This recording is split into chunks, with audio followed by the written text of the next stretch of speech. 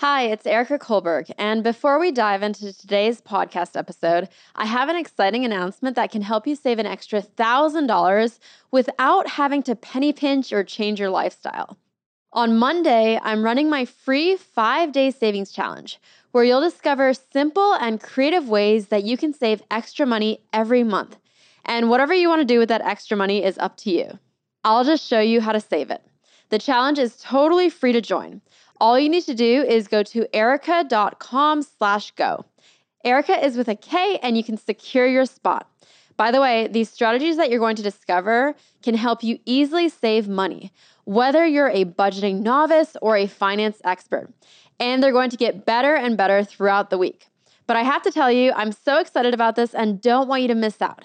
In November of last year, we ran a savings challenge and had over 200,000 people sign up. And on average, people saved $1,005 that month through what they learned in the challenge. That means our challengers collectively saved over $200 million. So trust me when I say you don't want to miss out on this one. And the deadline to sign up to be part of this free challenge is Sunday, 11:59 p.m. Eastern Time. So make sure you secure your spot and get free access today. Again, that's erica.com/go, erika.com/go. See you inside.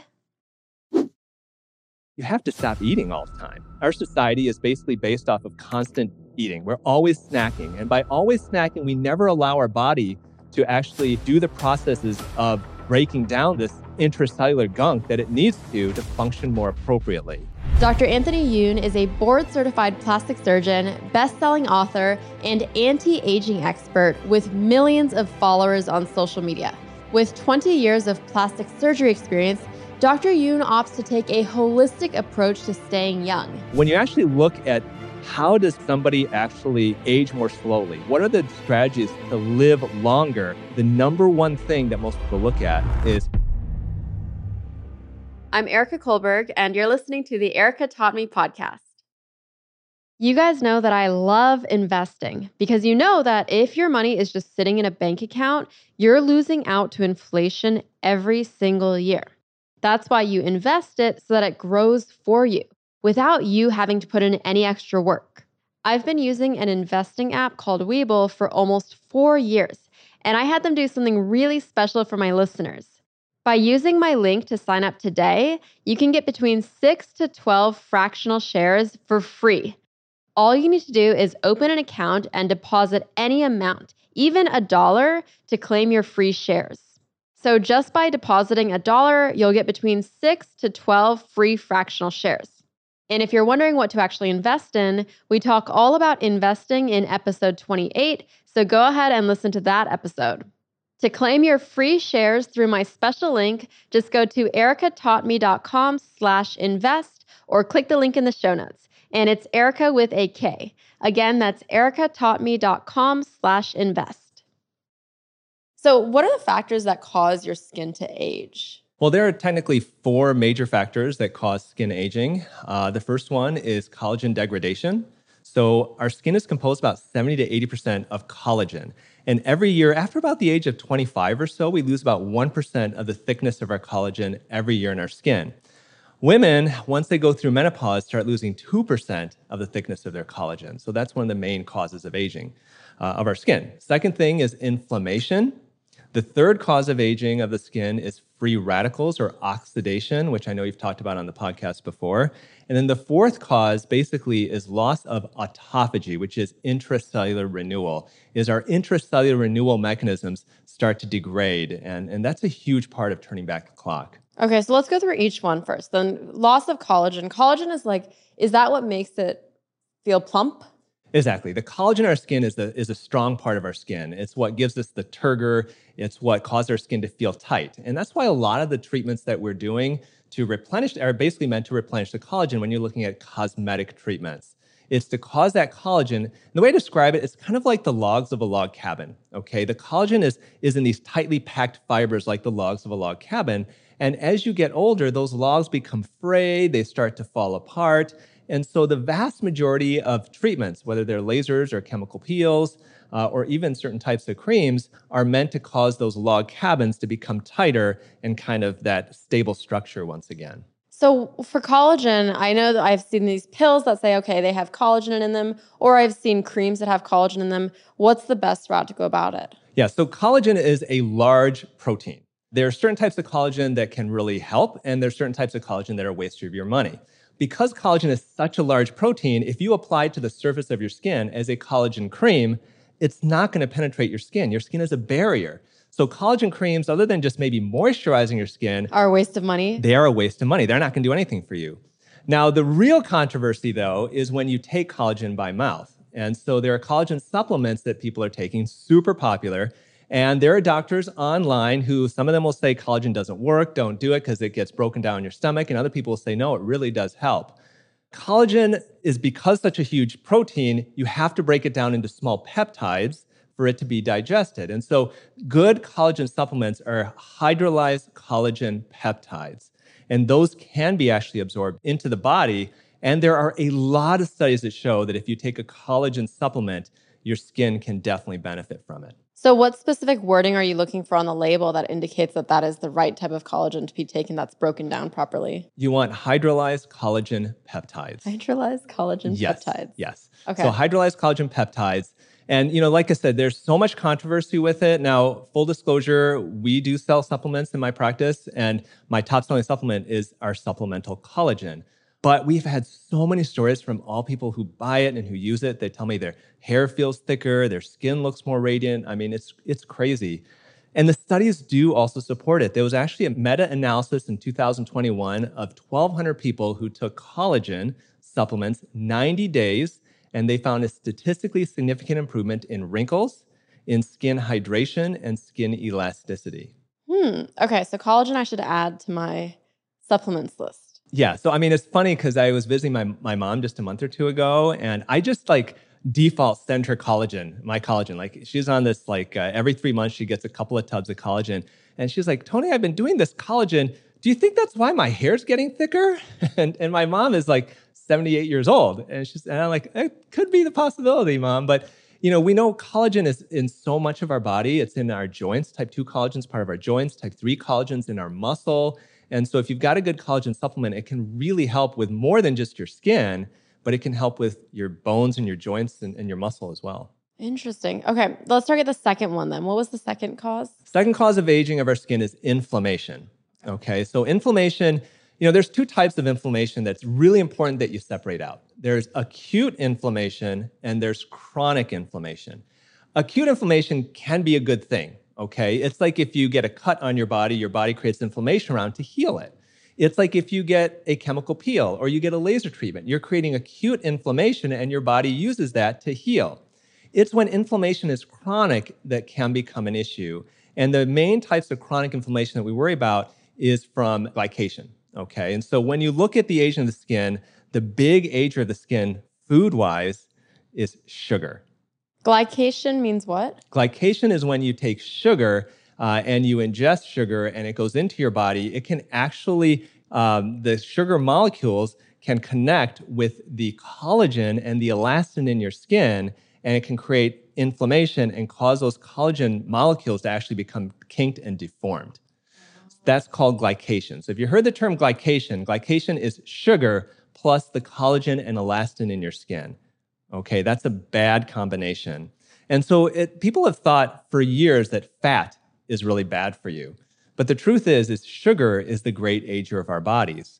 And it does that through two processes, glycation, and you can get chronic inflammation from sugar spikes as well. So is sugar something that you don't have? Sugar is something that is necessary in the diet because we do have to have a percentage of our calories from carbohydrates, but ideally you want to reduce the sugar that you ingest. When we look at actually the standard American diet, 20% of our calories in the standard American diet come from sugar-sweetened drinks. 20%. 40% of the American diet comes from a combination of either sugar or refined carbs. Literally 40% of the diet. And these are things that, once again, you can cause glycation, where that sugar molecules are binding to the collagen and elastin in your skin, and that can prematurely age you. But on top of that, the second process is inflammation from chronic sugar spikes. And one of the huge agers of our entire body is when you have so many of these sugar spikes, okay? When you get a sugar spike, you get an insulin spike. Insulin is released by your pancreas to cause your sugar to be absorbed into your different tissues, like your muscle and your fat. And when you ever heard the term insulin resistance, that is what occurs when people have had too much sugar in their body, where the insulin essentially doesn't work anymore, and the cells, the fat and the muscle, don't take up that sugar anymore because they're essentially just are sick of it, okay? And then you have increased sugar in the body, and that leads to type 2 diabetes. All of this is aging and inflammatory to our bodies. Wow. So inflammation, when you think about it, you want to think really sugar is the big culprit of inflammation. So once a year or a couple times a year, I do this thing where for a month I have no sugar, no alcohol, and I generally feel better. Like I've noticed usually the first 7 to 14 days, I still have cravings for sugar. And when I'm talking about sugar, I'm talking about desserts like cakes and candy. But then after that 14 days, that desire for my sugar subsides and that health plan becomes so much easier. Yeah, I mean, it's like an addiction. And the hard thing is that food companies are made to, their goal is to sell their food. And so they make foods that we consider hyper palatable. And these are foods that essentially, like I said, you may take a fruit or vegetable, or you may take, let's say, whole grains, and you remove the fiber from them, and you just leave it with essentially sugar.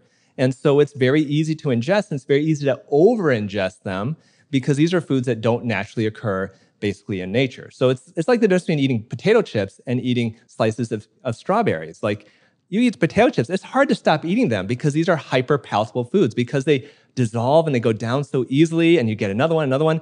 But real foods in nature aren't made that way. And so these food companies do this on purpose because they know that they're going to sell you more.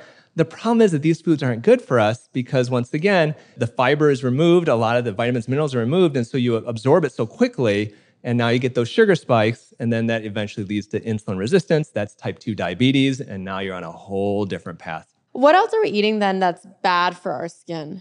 Well, the other cause of our skin aging is free radicals or oxidation. So as a byproduct of just living, of our metabolism, we create these products called free radicals. And free radicals can be very damaging to the cells of our body. But our body can counteract free radicals by using antioxidants. Antioxidants basically counteract these free radicals to prevent them from damaging our bodies. Okay, so what causes more of these free radicals? So free radicals, we create free radicals just by being alive. But if you eat certain types of foods, you can get more free radicals. If foods like ultra-processed foods are filled with free radicals. Free radicals are also present in our environment. So if you're in a very polluted environment, that's free radicals can be attacking your body, your skin, as well as internally. Some people even believe that excessive stress can generate free radicals too. And so really our body's defense against these free radicals, which once again can really damage your body from the inside and out, are antioxidants.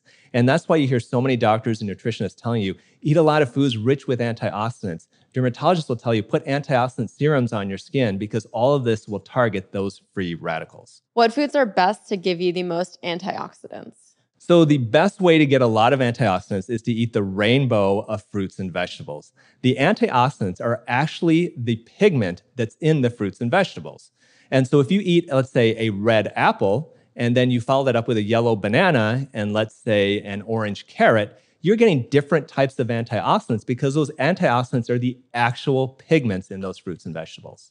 Oh, that's why the more colorful, the better. Exactly. That's why you don't want to just eat green foods or just eat red foods. You want to ideally eat the whole rainbow of colors. Now you can get a variety of antioxidants that can fight those free radicals and prevent them from damaging your body, both your skin, which is most important to me as a plastic surgeon, but also your internal organs as well. Got it. So the best case scenario is lower your free radicals and increase your antioxidants. Exactly. But if you have higher free radicals because you have the stress or pollution, you live in a city with lots of pollution, then you need to up your antioxidants even more. Exactly, because that's your body's defense against free radicals. I mean, our body will create both free radicals and antioxidants on their own, but you can get to a state where there's so many free radicals that are attacking your body that your body cannot handle it. What happens?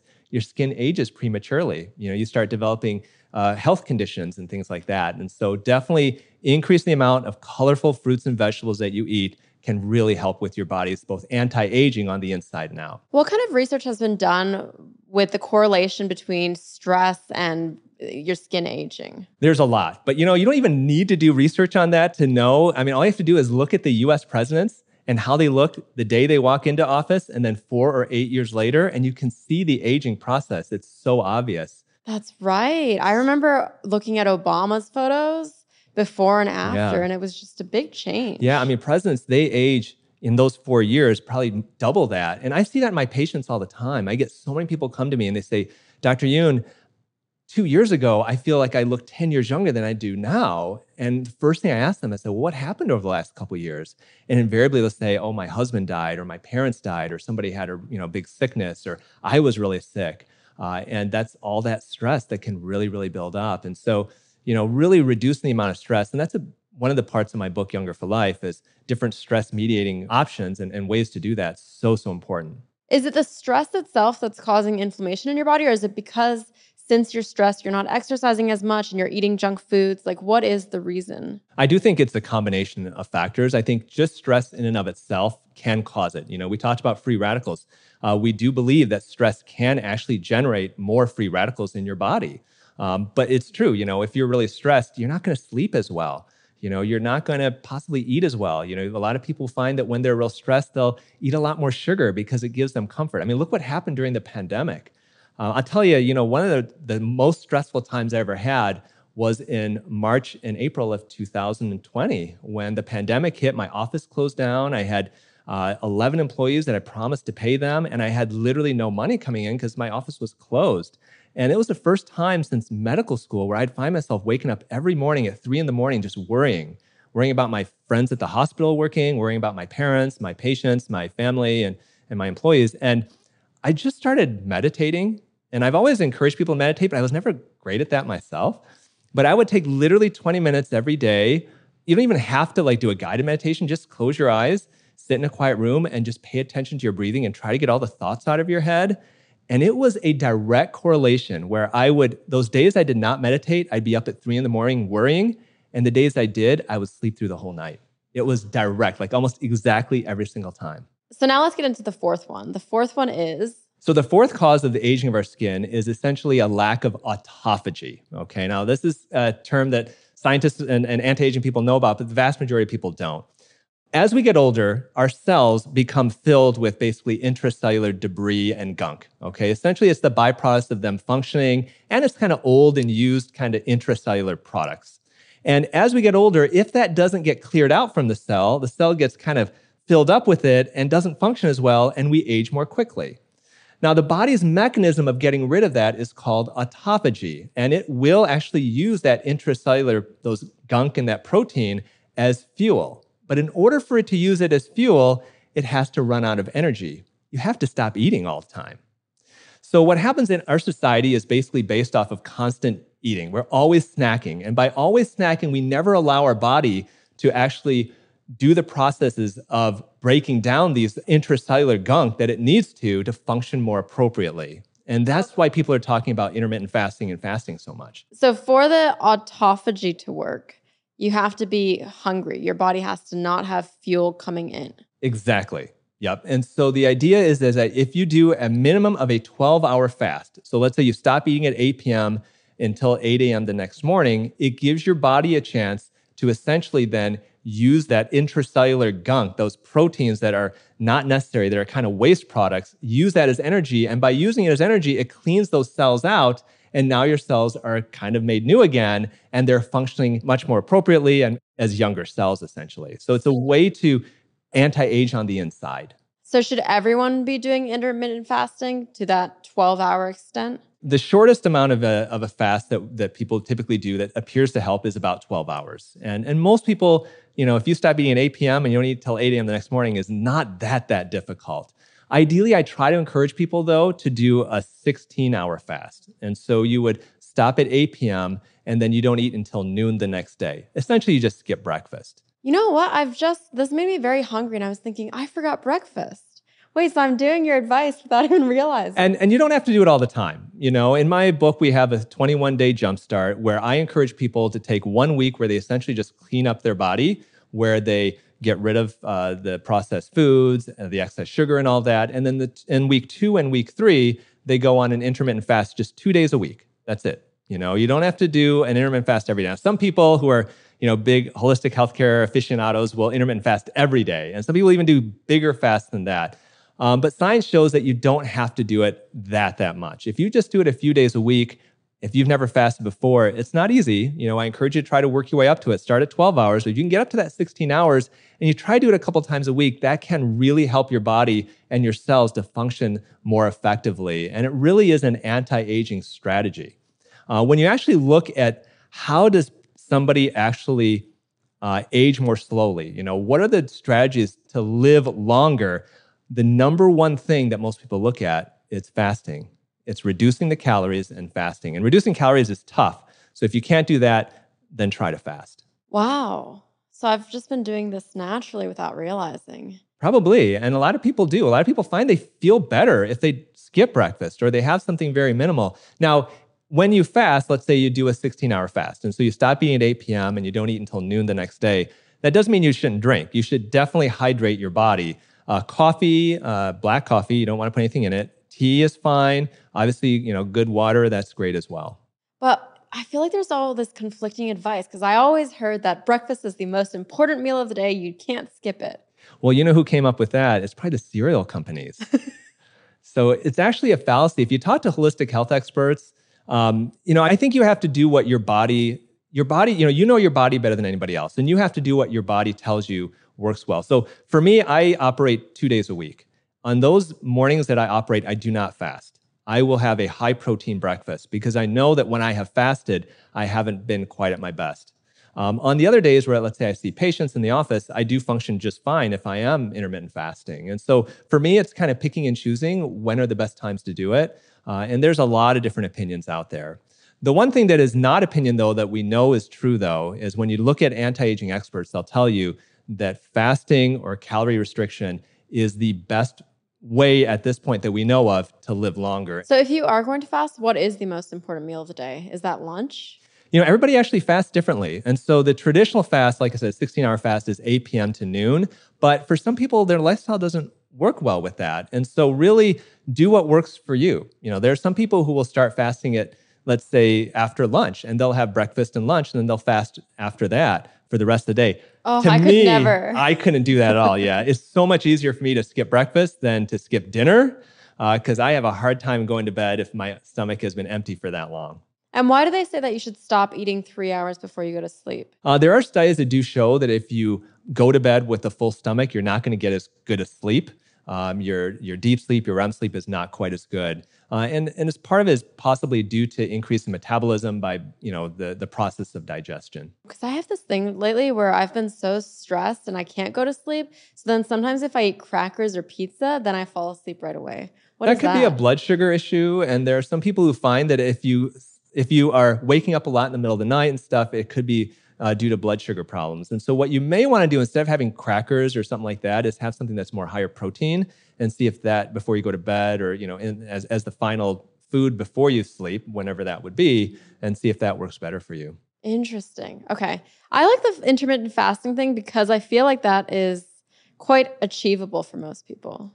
And I think that's the important thing. I know that I know there are books out there that will tell people, do a 5-day water fast. There's a lot of hard things that people are encouraging you to do for your body for anti-aging purposes. And it's this thing we call hormesis. But the problem is some of them are really, really hard. Doing a cold plunge, that's really difficult. That's super popular right now. But if you've ever done one, it is not fun. And so there is definitely truth to hormesis of putting your body under short periods of stress can be anti-aging to your cells. Some of it's still a bit theoretical. Yeah. And so really for me, what I try to encourage people is, hey, let's look at the studies and let's tell you, okay, let's do those things that we know are proven that really help. And something like intermittent fasting, as long as you're not pregnant, nursing, you don't obviously have eating disorders and stuff like that, can be very, very helpful for people. I hope you're loving this conversation, but I wanted to jump in to talk to you about something I think you need to know about. If you know me, you know I'm all about efficiency, tricks and tips that make everyday business tasks a breeze. Today's secret weapon turns your big ideas into a stunning online presence. If you need to build a website and you want something uniquely yours, Hostinger has got you covered. Thanks to their AI website builder, you can take your business or personal profile online without the hassle. Simply explain what you want in a few sentences, and you'll have your very own website. What I love most is that Hostinger doesn't limit you with cookie-cutter templates. You can choose your style, but get all the help you need with fonts, images, and layouts based on your keywords, which makes the site feel truly like yours. When I used it, the cherry on top was that thanks to AI, I even got SEO-friendly copy and an AI heat map that helps to improve user experience and conversions by showing you which areas of your website attract attention. Everything you need is included and accessible. Header, footer, contact form, images, social icons, and even a logo if you don't have one, courtesy of their AI logo maker. Not only that, but they also have e-commerce options with a 0% transaction fee and a dedicated live support team who are just a message away when you need them. If you're ready to bring your vision to life without the fuss, check out Hostinger. Head to hostinger.com/Erica10 and get an extra 10% off the sale price at checkout with code Erica10. That's hostinger.com/Erica10. Remember, Erica is with a K, so it's ERIKA 10.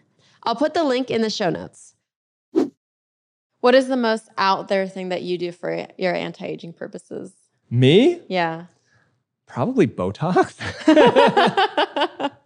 Even though it's the most popular cosmetic treatment in the world, it's still, people are still afraid of it. And it's a medical treatment. It's one of the most powerful toxins in the universe that we know of, but it really does get rid of wrinkles pretty well. Isn't it dangerous though? And isn't that not in and of itself anti-aging? Isn't that more just band-aiding the problem?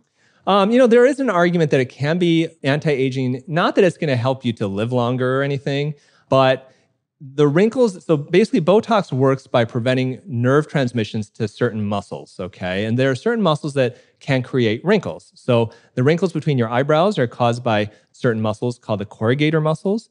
The wrinkles of your forehead, the horizontal wrinkles, are caused by your frontalis muscles. And the wrinkles of your crow's feet are caused by the orbicularis muscles. And so if we cause those muscles to stop working, then those wrinkles smooth out. There is the use of Botox as a preventative, which I myself in general don't agree with, although it does make sense, in that if you never allow your body to create those lines, then you're not going to get them. And that's why some people in their 20s are getting Botox. To me, I think it's a medical procedure. You're 20 and you got a perfectly smooth forehead. Why are you wasting your money on Botox? Spend that money on good skincare, on good food. That's a much better way to do it. At what age do you think it is okay to start getting Botox?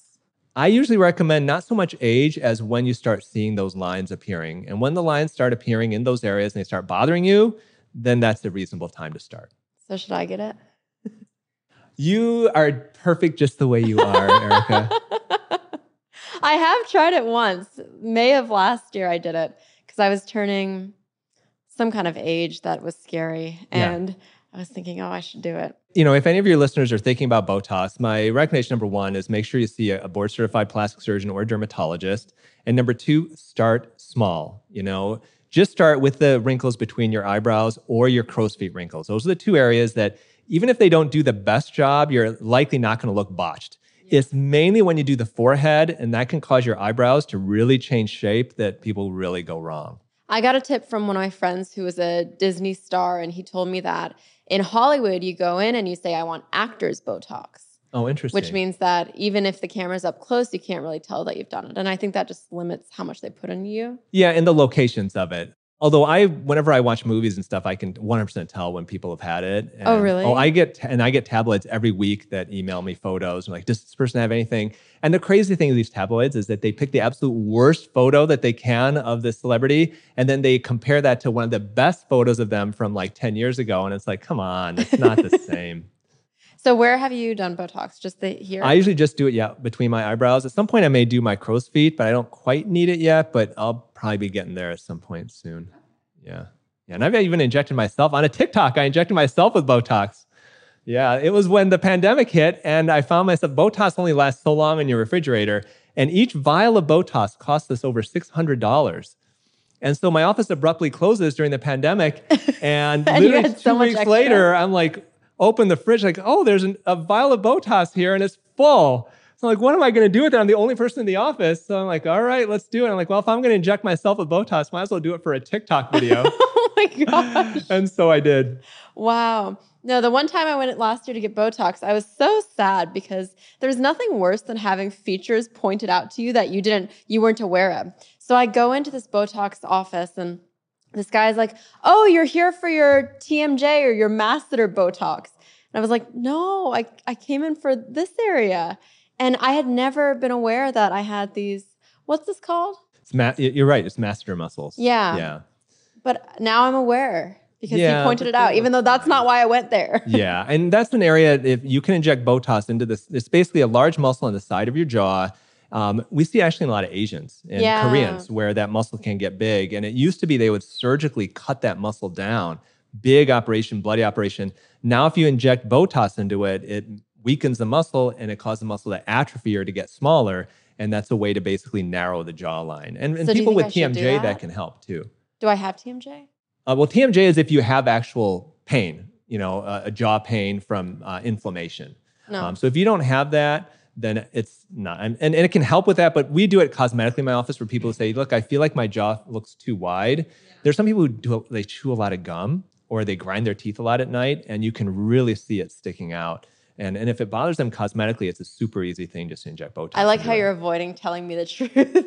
Because it looks fine, but if you were to say, hey, Dr. Youn, hey, Tony, I feel like I'm too wide here, then it's a very simple, easy treatment. I never thought it in my life. But if you don't, then just leave it. Like so the way I describe faces is people have either a ginger face or a Marianne face, okay? Ginger face is a face like mine. It's a longer face that tends, as I age, it tends to get more gaunt, okay? And I age more quickly that way. A Marianne face is a rounder face. You know what I'm talking about, Gilligan's Island. I don't. You don't? No. Okay. So Marianne and Ginger were from Gilligan's Island, and Ginger was like the big Hollywood star and glamorous, and then Marianne was like the next door cute girl.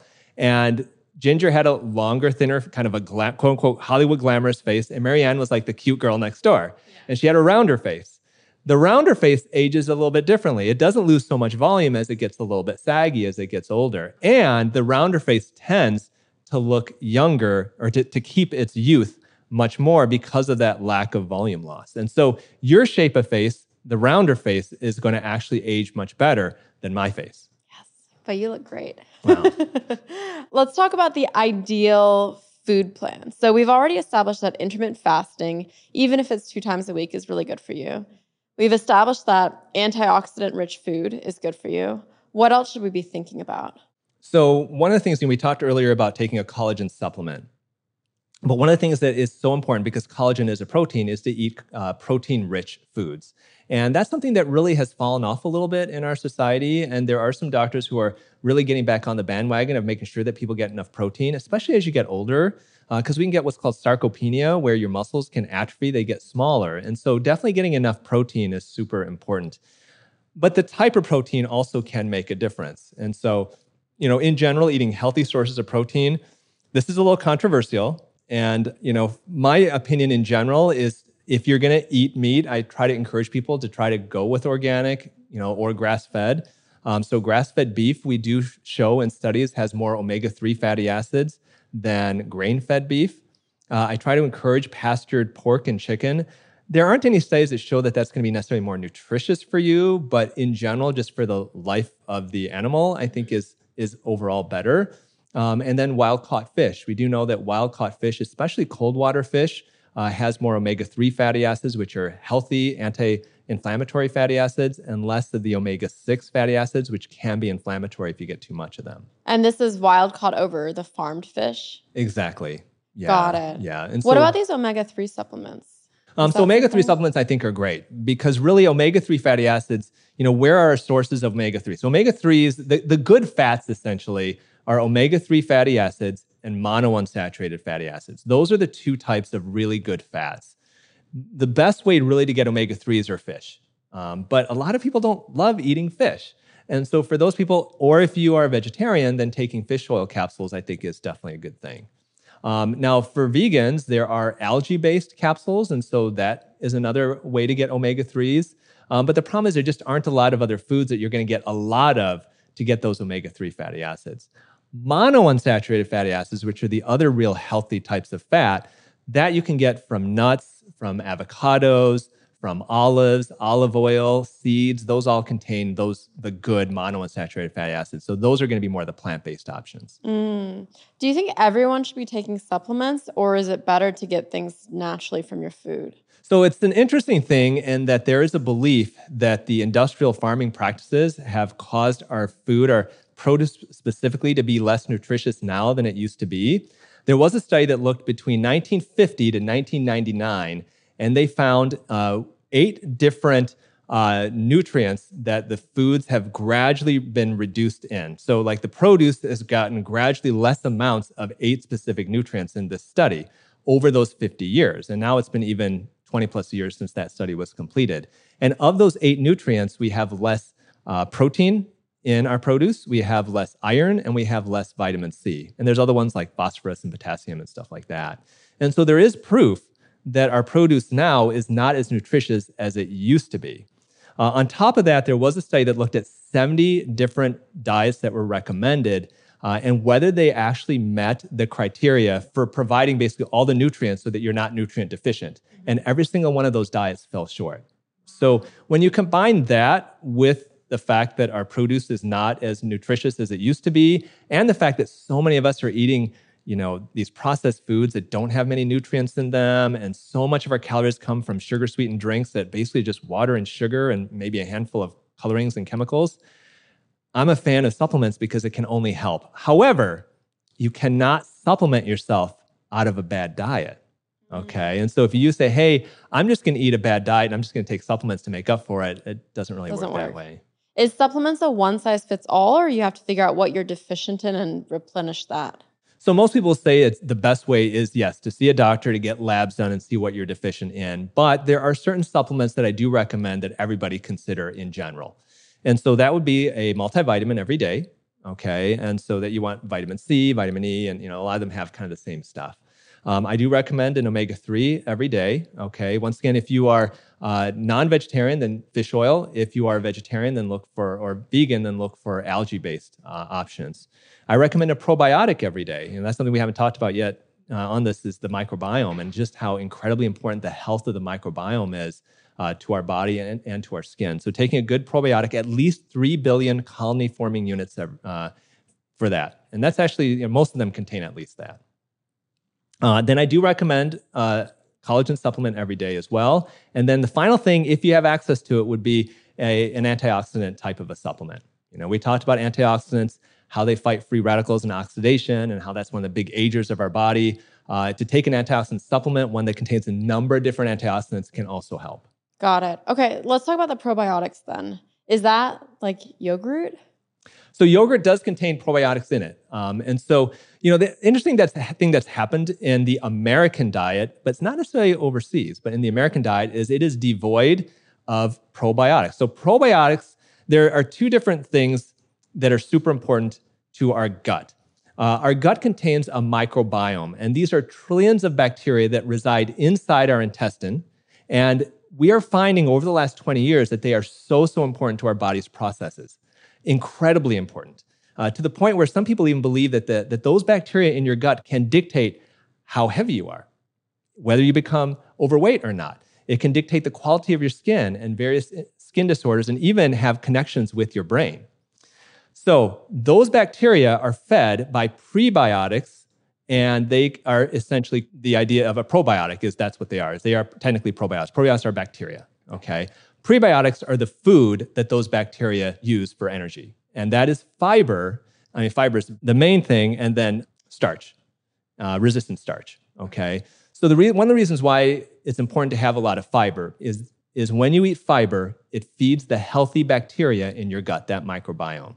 And it's kind of this process. And when your bacteria, when your microbiome, another name for that is probiotic, whenever those are healthy, then your body overall is healthier too.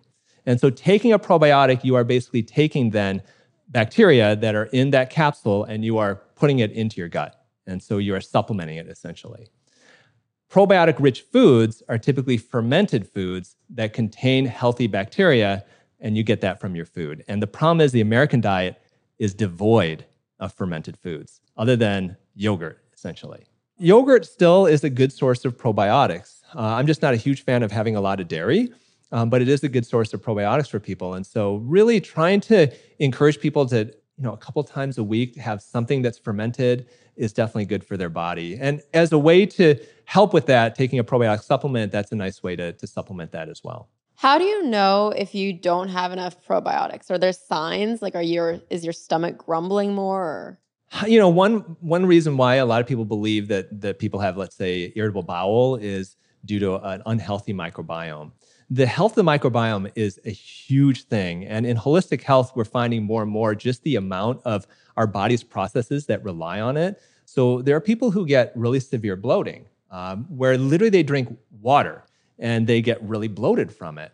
And that sometimes is due to an unhealthy microbiome. And so I have friends of mine who are holistic health experts, and they'll say, look, we're going to get you on a fairly high probiotic rich diet because we want to get your gut used to, or get your gut basically filled back up with these healthy bacteria that's going to, improve your health overall. Now, the crazy thing, though, is that the bacteria in general you want to be healthy, but there are unhealthy bacteria that can flourish in your microbiome as well. And that's what we want to avoid. And what feeds unhealthy bacteria in your microbiome? Going back to one of the first things, sugar. Oh. Yes. And so sugar is one of the big things that can feed unhealthy bacteria in your microbiome. And it can when those bacteria grow, then it can push out the healthy stuff.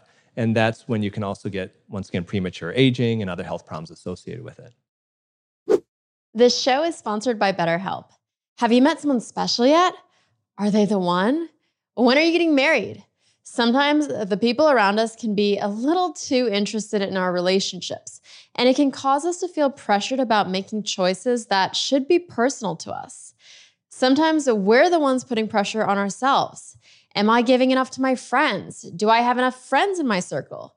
We can become consumed by not being enough, which ironically limits our capacity to show up for our loved ones even more.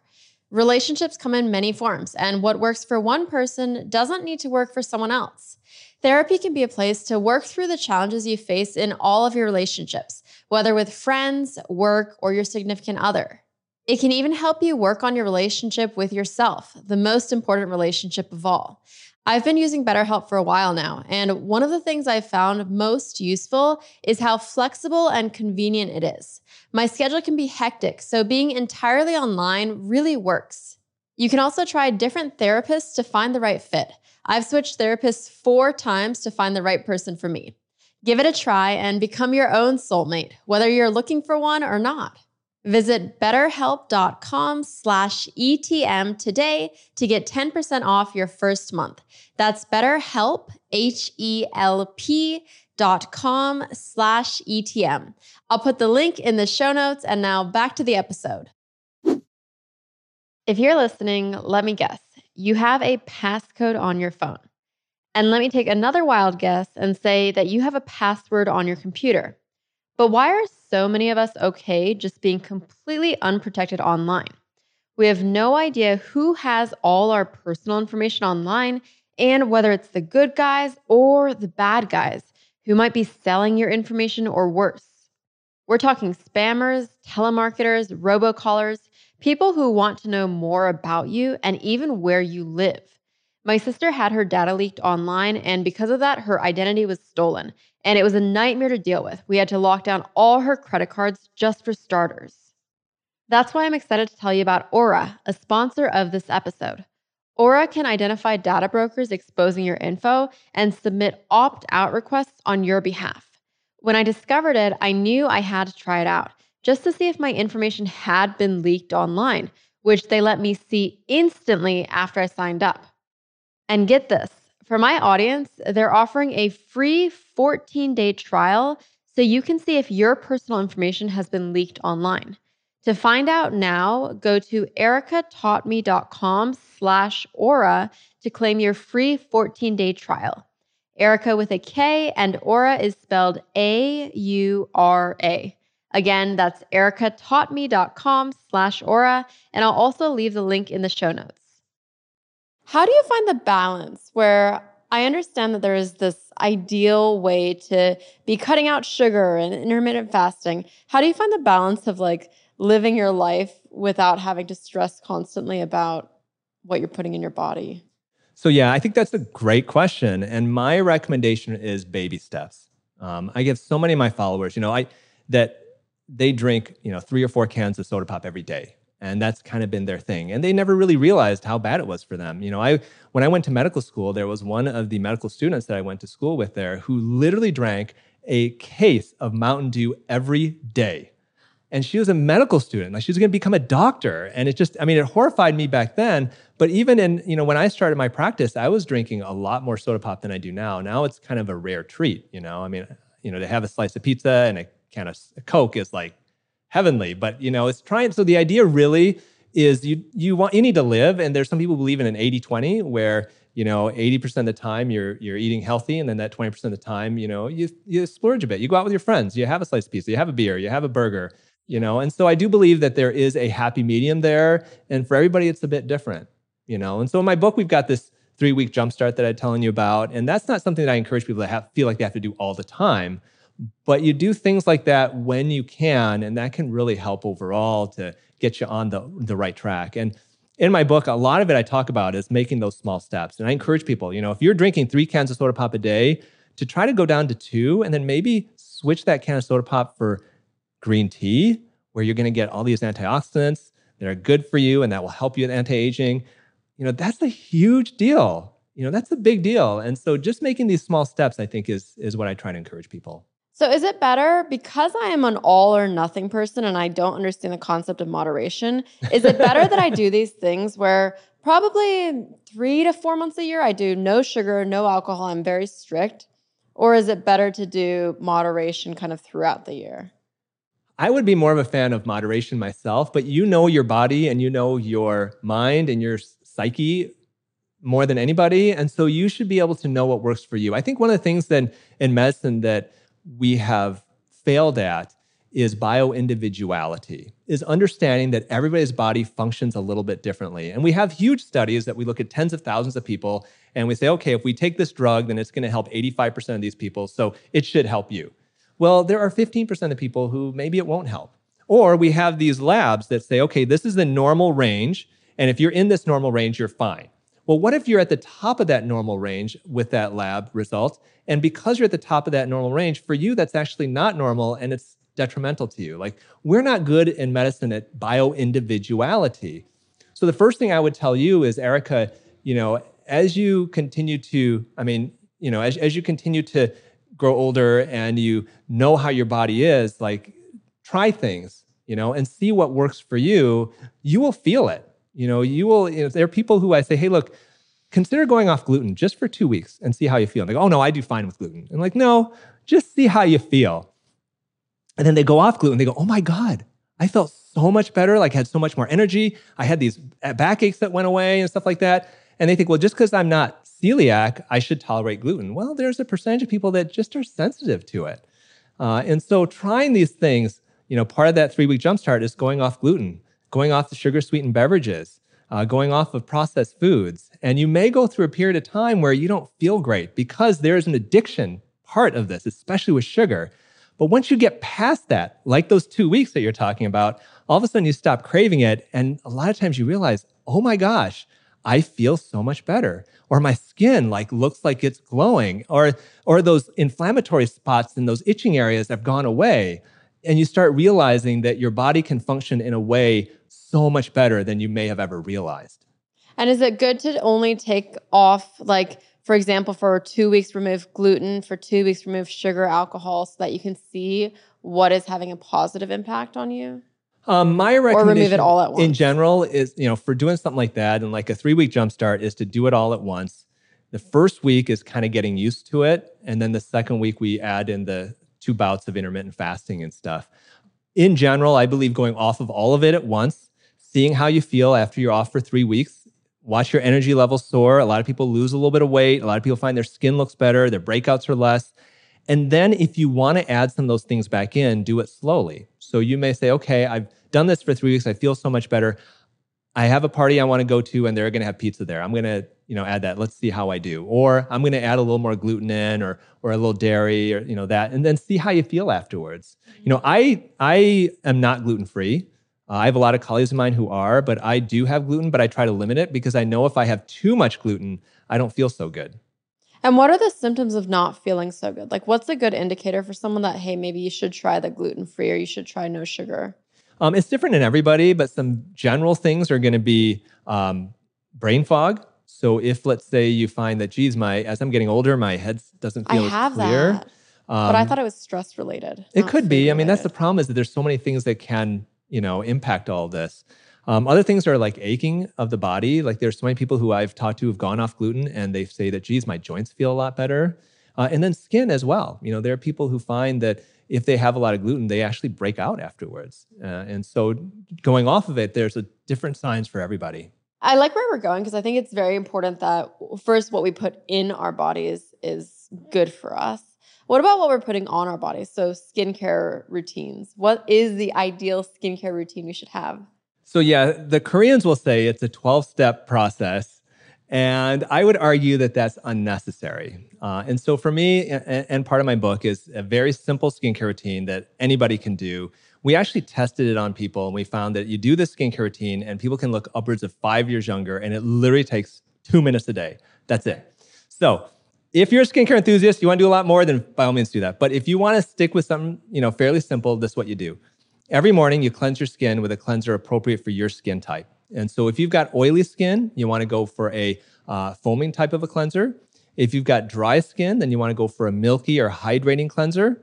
If you got super sensitive skin, then there are actually some cleansers that are just wipe off, where you actually don't even have to use water. After you cleanse your skin, then you want to apply an antioxidant serum. Vitamin C is the most common that you can buy. Most skincare companies have a vitamin C serum. And we talked earlier about antioxidants and how antioxidants fight free radicals, one of the main agents of our skin. And so applying that vitamin C serum fights the free radicals and is preventative for aging. And then the third thing I recommend in the morning is to apply a good sunscreen, at least an SPF 30, especially if you're going out in the day. If that's all you do in the morning, that's fine. That's all you really need to do. You don't necessarily have to use a toner. You don't have to use other types of serums, but if you just stick with that, then that's the basic bare bones, all that's necessary. In the evening, super important, you have to cleanse your skin. If you only wash your skin once a day, do it in the evening. Some people will do a double cleanse, and a double cleanse is when you use an oil-based cleanser first and then your regular cleanser second. And a lot of women do that to get rid of makeup. Okay, so oil-based cleansers are great because they can really help remove makeup. You can use around your eyes. They're typically very safe. But they also will help cleanse the dirt and the debris and the excess oil off. And then you want to cleanse your skin as you normally would. And then the most important thing is you want to apply some type of an anti-aging cream after that. And the one that most dermatologists and plastic surgeons recommend are retinoids. Retinoids are derivatives of vitamin A, and prescription strength is Retin-A or tretinoin. Non-prescription strength is retinol. Most people use retinols because they're very easy to find. Most skincare companies have a retinol in their skincare line. And if that's all you do at night, that's fine. If you want to add a moisturizer on top of it, if you're living in a cold climate, it's super dry, or you're living in the desert, you want to add another moisturizer, feel free to do that, but it's not necessary. And then the final thing, 2 to 3 times a week if you have normal skin, once a week if you have sensitive skin, you want to exfoliate. And you can do that either with a scrub or you can do it with a chemical or enzyme exfoliator. And that's it. That's all you have to do. Morning, cleanse, antioxidant serum, sunscreen. Evening, cleanse, anti-aging cream. And then 2 to 3 times a week, exfoliate. Okay. I have a lot of questions because I'm not doing a good job with this. I have okay. I would have a 50% F score. Okay. First of all, for sunscreen, do you need to reapply throughout the day? Is it the same thing as when you go out in the sun, you reapply every 3 hours? So dermatologists will tell you that you should reapply it. Just like dentists will tell you should floss your teeth after every meal. And they do. And I know dermatologists that do. I myself do not. And so my recommendation in general is to try to apply it in the morning. And if you do that, then that's pretty good. Now, obviously, if you're on vacation, you're going to be out in the sun all day. Or if you work outside or you're exposed to a lot of sun, let's say, or you're driving a lot, then by all means, I would encourage you to try to reapply. But I know it's hard. Yeah. It's not easy. You know what I'm also upset about? I was just remembering this the other day, is I was turned on to sunscreen around age 20. My sister said, oh, it's super important. So at age 20, I started buying sunscreen and applying it every day. But I was so frugal, and the sunscreen that I bought was about $30 a bottle. I was so frugal that I would like put a little drop and then dilute it and then put it on my face. So for 10 years, until I broke out of that frugal habit, I was using just a drop of sunscreen and thinking, oh, I'm so protected. Well, and that's the negative. A lot of people ask, well, is the sunscreen in my makeup sufficient? And most doctors will tell you that there is not enough in it to really protect you. And I think like anything, and a lot of what we've talked about on this podcast, it's like, there are people who really go to the extreme. There are people who intermittent fast every single day. And it's a lot to ask of somebody and to change their habits. So once again, if you just do it in the morning, even if it's part of your makeup, at least that's better than not doing it at all. Yeah. And so it's making those small steps, I think, that really people should champion, because it's hard to do everything that we recommend. And nobody's going to do everything in my book that I recommend. But even if you do 10% of that, then that can really take you far, far, far. What 10% would you want them to do? Ooh, if you had to pick 10%. Okay, so if I had to pick 10%, a few things, I would reduce the amount of sugar in your diet. So try to reduce or eliminate soft drinks. I would intermittent fast at once a week if you can, maybe twice if you can do that. I would apply a retinol every night. And those are probably three things I think that are very simple ways to keep aging at bay and to even turn back the clock a bit. Okay. So let's talk about retinol then, because that was my other question from your skincare routine. What exactly should I be putting on my face? Retinol?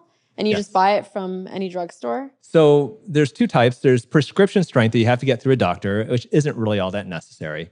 But most over-the-counter brands have their own retinol in them. One of my top sellers in my Youn Beauty skincare brand is our retinol moisturizer. And if you ask plastic surgeons and dermatologists what's the most proven anti-aging ingredient, they're going to tell you it's retinoids. Now prescription strength has been studied more than the non-prescription strength, but basically retinol is when you apply it to your skin, it undergoes a chemical reaction and turns into the prescription strength, essentially tretinoin. So it's the reason why you can buy it over the counter is because it's not active, but once you apply it on your skin, it becomes active, and so it does the same thing. So is this in addition to my moisturizer that I use, or you're saying find a moisturizer that combines the retinol? So sometimes there'll be a combination, and it all comes down to what your skin is like. So if you say, hey, I have oily skin, do I need to do a retinol and then do a moisturizer on top of it? Maybe not. Or you may say, hey, during the summer, maybe you won't put a moisturizer on top of it, but maybe during the winter you do when it's drier. Moisturizers are meant for comfort, and that's it. And so you don't feel like you have to do a moisturizer. It's like if you've got oily skin, then you don't necessarily have to put a moisturizer on. Like that's not going to do anything anti-aging. Retinol will. And there's some retinols that are in moisturizers, some of them are in serums. So whatever you like, then that's what I would use. And what brands do you absolutely hate that we should avoid? Ooh, I don't know. You want to go down that road. What I would recommend, besides saying a specific brand, and there are certain brands that I'm not fans of, what I would do is try it on your skin and see how it feels. There are certain brands where I put their products on my skin, and my skin, I get like itchy. I have real sensitive skin, and literally I have to even if I wipe it off, my face is like on fire and itchy.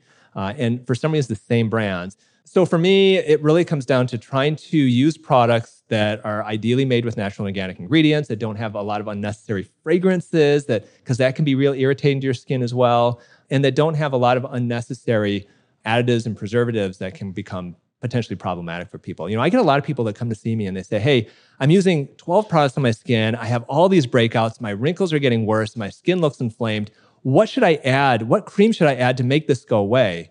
And I tell them you're thinking the opposite. You got to think the opposite. Start taking things away. Yeah, start with the basics again. Go back to that skincare line, that skincare, that 2 minutes, 5 years younger skincare routine that I just told you about, and get rid of all this other stuff. And a lot of them, they find, oh my gosh, I got rid of all these things and my skin looks a lot better, because it's the accumulation of all these ingredients that are unnecessary that can be causing your skin problems. See, that's why I'm scared too, because I have very sensitive skin, and I'll just get these like little bumps, or not even breakouts, just these bumps. And so now I have just a cleanser and a moisturizer and nothing in between. But the problem with that is you're not doing anything to truly slow down or stop that aging process. Yeah. And so adding an anti-aging cream is going to be helpful for you. For some people, the reaction from retinoids is too much for them. And so if you've got real sensitive skin, like you said, that's what you do, you're afraid to apply too much on your skin, then one good option is bakuchiol. Bakuchiol is a plant-based alternative to retinoids, and it's made from the bobchi plant, and it's actually been used in Ayurveda and Chinese medicine for like centuries. And there was a recent study that compared retinol with bakuchiol and found very similar results and effects on the skin, anti-aging type effects. And so now for people who say, look, I got super sensitive skin, I've tried Retin-A or I've tried retinols and they dry me out or they make me red, then I encourage them, look for bakuchiol because that's a really hot ingredient right now and it seems to be really, really well tolerated. The other question I was going to ask you was about the exfoliation that you recommend doing twice a week. Do you do that with chemicals or is that physical, like scrubbing your skin? You can really do both. You can do physical exfoliation, which is typically a scrub that has like microfine particles, or you can do it chemically. Now, lately there has been a trend, especially with dermatologists, you see this on TikTok all the time, going more towards chemical-based exfoliation. Traditionally, the physical exfoliation is what most people did. And if you ask the Koreans, they're going to tell you, and you go to a Korean spa and they exfoliate the crap out of your skin with literally it's like sandpaper. Oh, it's so painful. Yes. But it works because you do that and like, oh my gosh, your skin is just smooth and like a baby's butt afterwards. So, for the face, you want to be gentle. And if you are using a manual scrub for the face, make sure that you're not causing what we call little micro tears. If after doing it, your skin feels irritated or it feels inflamed, then it's too aggressive and then go with the chemical. Even with chemicals, though, depending on where you buy it, you got to be careful because some of those acids that are in there could be really strong. And so just trying it, making sure that your skin tolerates it, and always starting on the gentle side before, being more aggressive is the way to go. It's so hard because I feel like with skincare, I have a fear of doing the wrong thing, and I'd rather just stick to status quo than like add something new to the routine that's the wrong thing. Yeah, and that's why I think if you stick to that routine that I talked to you about, cleanser in the morning, an antioxidant serum and a sunscreen, and then at night cleanse, and either a retinoid or bakuchiol, if that's all you do, you're going to be, doing this better than 98% of the population, if that's all you do. And then what about more aggressive things like chemical peels or lasers on your face? So those can be used for specific issues. So some people say, hey, should I laser my face? Well, what problem are you trying to treat? So if you say, hey, I've got a lot of dark spots, I've gotten a lot of sun in my years. And I do see even people who are, let's say in their 40s or 50s, they go, oh, I wear sunscreen all the time. I'm not out, but I've got all these spots. I do believe a lot of those spots are from when you were younger and the sun damage you get when you're younger and it starts appearing in your later years. The problem with spots is you cannot get rid of them. They won't go away on their own. You can't get rid of them unless you actually do something about it. And the best treatment for spots would be combining a brightening cream with IPL, intense pulse light treatments. So for spots, you can target a certain way. If it's a wrinkle issue, then that's something that you may want to consider something different. There are lasers that are specifically meant to target wrinkles, like fractional lasers. But in general, when you talk about anti-aging treatments like that, the more downtime you get, the more of a change you're going to see. The less downtime or the less aggressive, the less of a change you're going to see. And so you can do anything from like a lunchtime laser to a laser where they literally burn all the skin off your face. And you're going to see better results with the more aggressive options. Short of plastic surgery, what do you think is your best way to spend money on skincare to look younger? Okay, so if you're talking about efficient ways or best bangs for your buck, the number one best bang for your buck would be a retinoid or bakuchiol. Number two, I would probably say actually would be microneedling. Microneedling, you may see people using dermal rollers, which most doctors are not a fan of because you can create kind of uneven tears of the skin. But if you go to a doctor's office or a med spa and you use a microneedling actual instrument and they microneedle your skin, they're making tiny little punctures in the skin.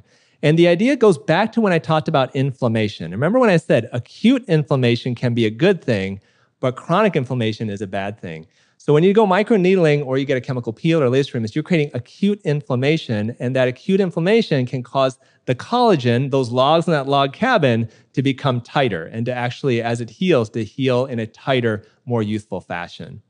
The reason why microneedling is such a good bang for your buck is because the cost of the treatment is not that expensive for what you get for it. And it's because these hand pieces cost us maybe $3,000 to buy versus a laser that may cost $200,000 for a doctor to buy. They pass that cost off onto the patient. Okay, and so you can get the same result from a microneedling or from a chemical peel, which would be my number 3 bang for the buck, as you would from a laser, but at a much cheaper price. Got it. What do you think celebrities like the Kardashians are doing for their anti-aging and face, skin, everything that the average person isn't even aware of? I think that they're doing literally everything. So they are doing Botox, they're doing fillers, they're using all sorts of different products on their skin, they're getting chemical peels, and we also believe that they're getting actual plastic surgery. And I think a part of this that a lot of people don't realize, and I get emails and calls from tabloids all the time, like, what did this person have done? What did Kim have done? What did Kylie have done? What surgeries have they had done? A lot of this is incredibly good makeup. It really is. I've been on a lot of TV shows and I watch myself on TV. I go, oh my gosh, I never look that good. It's because they have professional makeup artists that slather your face in makeup before you go on and you look fantastic. And then you wash it off and you go back to yourself. So that's the part of it. I have gotten in hot water with people online because I will maybe, say, hey, this is what I think a celebrity had done. And I get people that get upset with me because they say, you're lying. They've had a lot more than that. When the truth is, I think celebrities haven't had quite as much done as we think. I think a lot of it is just amazing makeup on top of it. Wow. And I don't wear makeup, so I have nothing to help me. I know in this beauty industry, there are a lot of people that are trying to get you to spend money left and right. What are some things that you realize you shouldn't waste your money on, that it's not going to actually work and it's just gimmicky? Well, there are a lot of certain conditions that we may have as we get older that you can fight it with these non-invasive options, skincare, supplements, diet, but they're not going to really potentially get you the changes that you're looking for. So as a plastic surgeon, I still operate 2 days a week. I still do surgery, but I'm very careful on who I do surgery on because surgery is not for everybody. It's dangerous. People die from surgery. And if I ever have patients ask me, hey, Dr. Youn, if you perform this operation on me, what's the worst thing that can happen? And I'll say, you can die. Like, you can die from this operation. And so it's always looking at risk-benefit analysis with this. At the same time, I do get patients who come to see me and they say, hey, you know what? I went to this med spa and I had this treatment done. I spent $4,000 on it and I don't see any change to this body part of mine. And so really educating people on those situations where really your only real option to get the result you're looking for is surgery, I think is important. And if you decide surgery is not for you, then by all means, don't do it. I would never encourage anybody to have something done that they don't want to do for themselves. And so there are some conditions like, let's say, excess skin. So if, let's say, you've lost a bunch of weight and you've got skin hanging from your arms or from your tummy, or your breasts are really droopy from that, or if you've had children and you've got excess skin hanging from your tummy because your skin's been stretched out, or let's say you're getting older and the skin's drooping from your neck, there really is no cream that's going to make that skin go away. There's no injection that's going to make it away. Lasers aren't going to do it. But unfortunately, there are places out there, because that's all they have, that will encourage you to do a treatment. So I've had patients come to see me and they've lost a bunch of weight and they've got excess skin hanging from their tummy. And somebody says, oh, you should do cool sculpting to that. You should freeze that and it will go away. They spend $4,000 on a bunch of cool sculpting treatments and it looks the same. And had the person been honest with them and saying, really, the only option is surgery, that could have saved them a lot of time and money. So first thing I really encourage people is, if your main concern is excess skin, is skin that's hanging from an area, then unfortunately, sometimes the only way to get rid of it is to cut it out. And that does entail surgery. That does entail typically long scars. If that's something that really bothers you that much that you want to consider that, then make sure you see a real board-certified plastic surgeon. Obviously, if you can be happy without going under the knife, then that's always the best thing. I'm also curious about for hair, because I feel like my hair is thinning.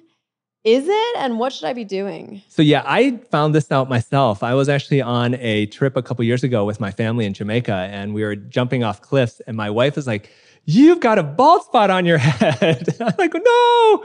So this is something I've really focused on, and for me, I try to avoid any prescriptions if I can. And so I'll tell you what I do for my hair, which is something that anybody can do. Number one, you want to de-stress. Stress will cause your hair to fall out. It's a condition called telogen effluvium. So reducing your stress, super important. Second thing is nutritional status. Now, you can go to a doctor and get labs drawn and see what you may be deficient in. Iron deficiency is a very common cause of hair loss. There are, however, supplements out there that are kind of all-in-one supplements for people who have thinning hair. So for me, I take Nutrafol every day. There are other ones like Viviscal and other ones, you can combine biotin with your own different types of multivitamins, and that can always help. And the next thing I would do would be a low light laser treatment. Now, low light laser therapy, essentially, it's laser therapy, but it's what we call cold lasers. They don't function by heat. So the laser of a laser pointer is technically a cold laser. You can point a laser pointer at somebody for hours and it's not going to burn them. There are studies that found that if you take a helmet and have hundreds of these lasers in a helmet and you put it on your head for a half hour, a couple times, or every other day or so, that will actually cause your hair to get thicker. And it actually causes your hair follicles to go from, let's say, a latent phase to a growth phase. Wow. And these have been scientifically proven. Those are the things that I'm doing. The other thing you can do is you can add rosemary oil to your scalp. And there is one study that compared rosemary oil to minoxidil and found very similar results with thinning hair, except the rosemary oil, people who use that had much less scalp irritation. So using a rosemary oil, you want to combine it with a carrier oil. You don't want to just put like essential oil rosemary on your scalp. That's too strong. That's what I've been doing. I you bought the have? rosemary oil and I just plop it on my head. No, you want to ideally put it with a carrier oil, but there are And some... what's that? Carrier oil? Carrier oil Like can be like... olive oil? That could be one of them, although olive oil has a little scent to it that some people don't like. But yeah, essentially it's like an inert oil that you use it to mix with it as a way to dilute it, essentially. Coconut oil? Coconut oil is one that's very common. And some people find that coconut oil, because it's filled with antioxidants and really healthy fats, that can also help with your scalp and with your hair growth too. Oh, I'm so embarrassed. I've just been like taking it and plopping it on my head. Is it real essential oil? Because there are rosemary oils that are made It's the specifically Miele for the one. scalp. I'd have to look at it. Okay. But yeah, there are some that are made specifically for the scalp that are already mixed with the carrier oil. So doing those things, that's kind of the basic stuff. That's what I'm doing myself. If you want to take that to the next level, it would be an invasive treatment, which would be PRP. PRP is where they draw your blood, they remove the platelets, which are filled with growth factors, they spin that down and then inject it into your scalp where your hair is getting thin. So it's essentially taking your body's own regenerative abilities, I call it autojuvenation, to actually cause your hair to grow. So literally it's from your body, putting it back into your body, but concentrating it. And at what point do you feel like you'll do that? I'll give it a little more time. We can do it in my office. We have it because we do that for for facial treatments. I just haven't gotten around to it. And I'm finding reasonable results with what I'm doing. What's the biggest drama you've caused on social media because you have such a big platform and doctors will get mad if you speak up against their practices? The biggest drama has been probably regarding breast implants. And so there has been a dogma in plastic surgery for decades that breast implants are safe. Now, back in the early 1990s, there was a big hubbub because there were a lot of women who came forward saying that they thought their breast implants were making them sick.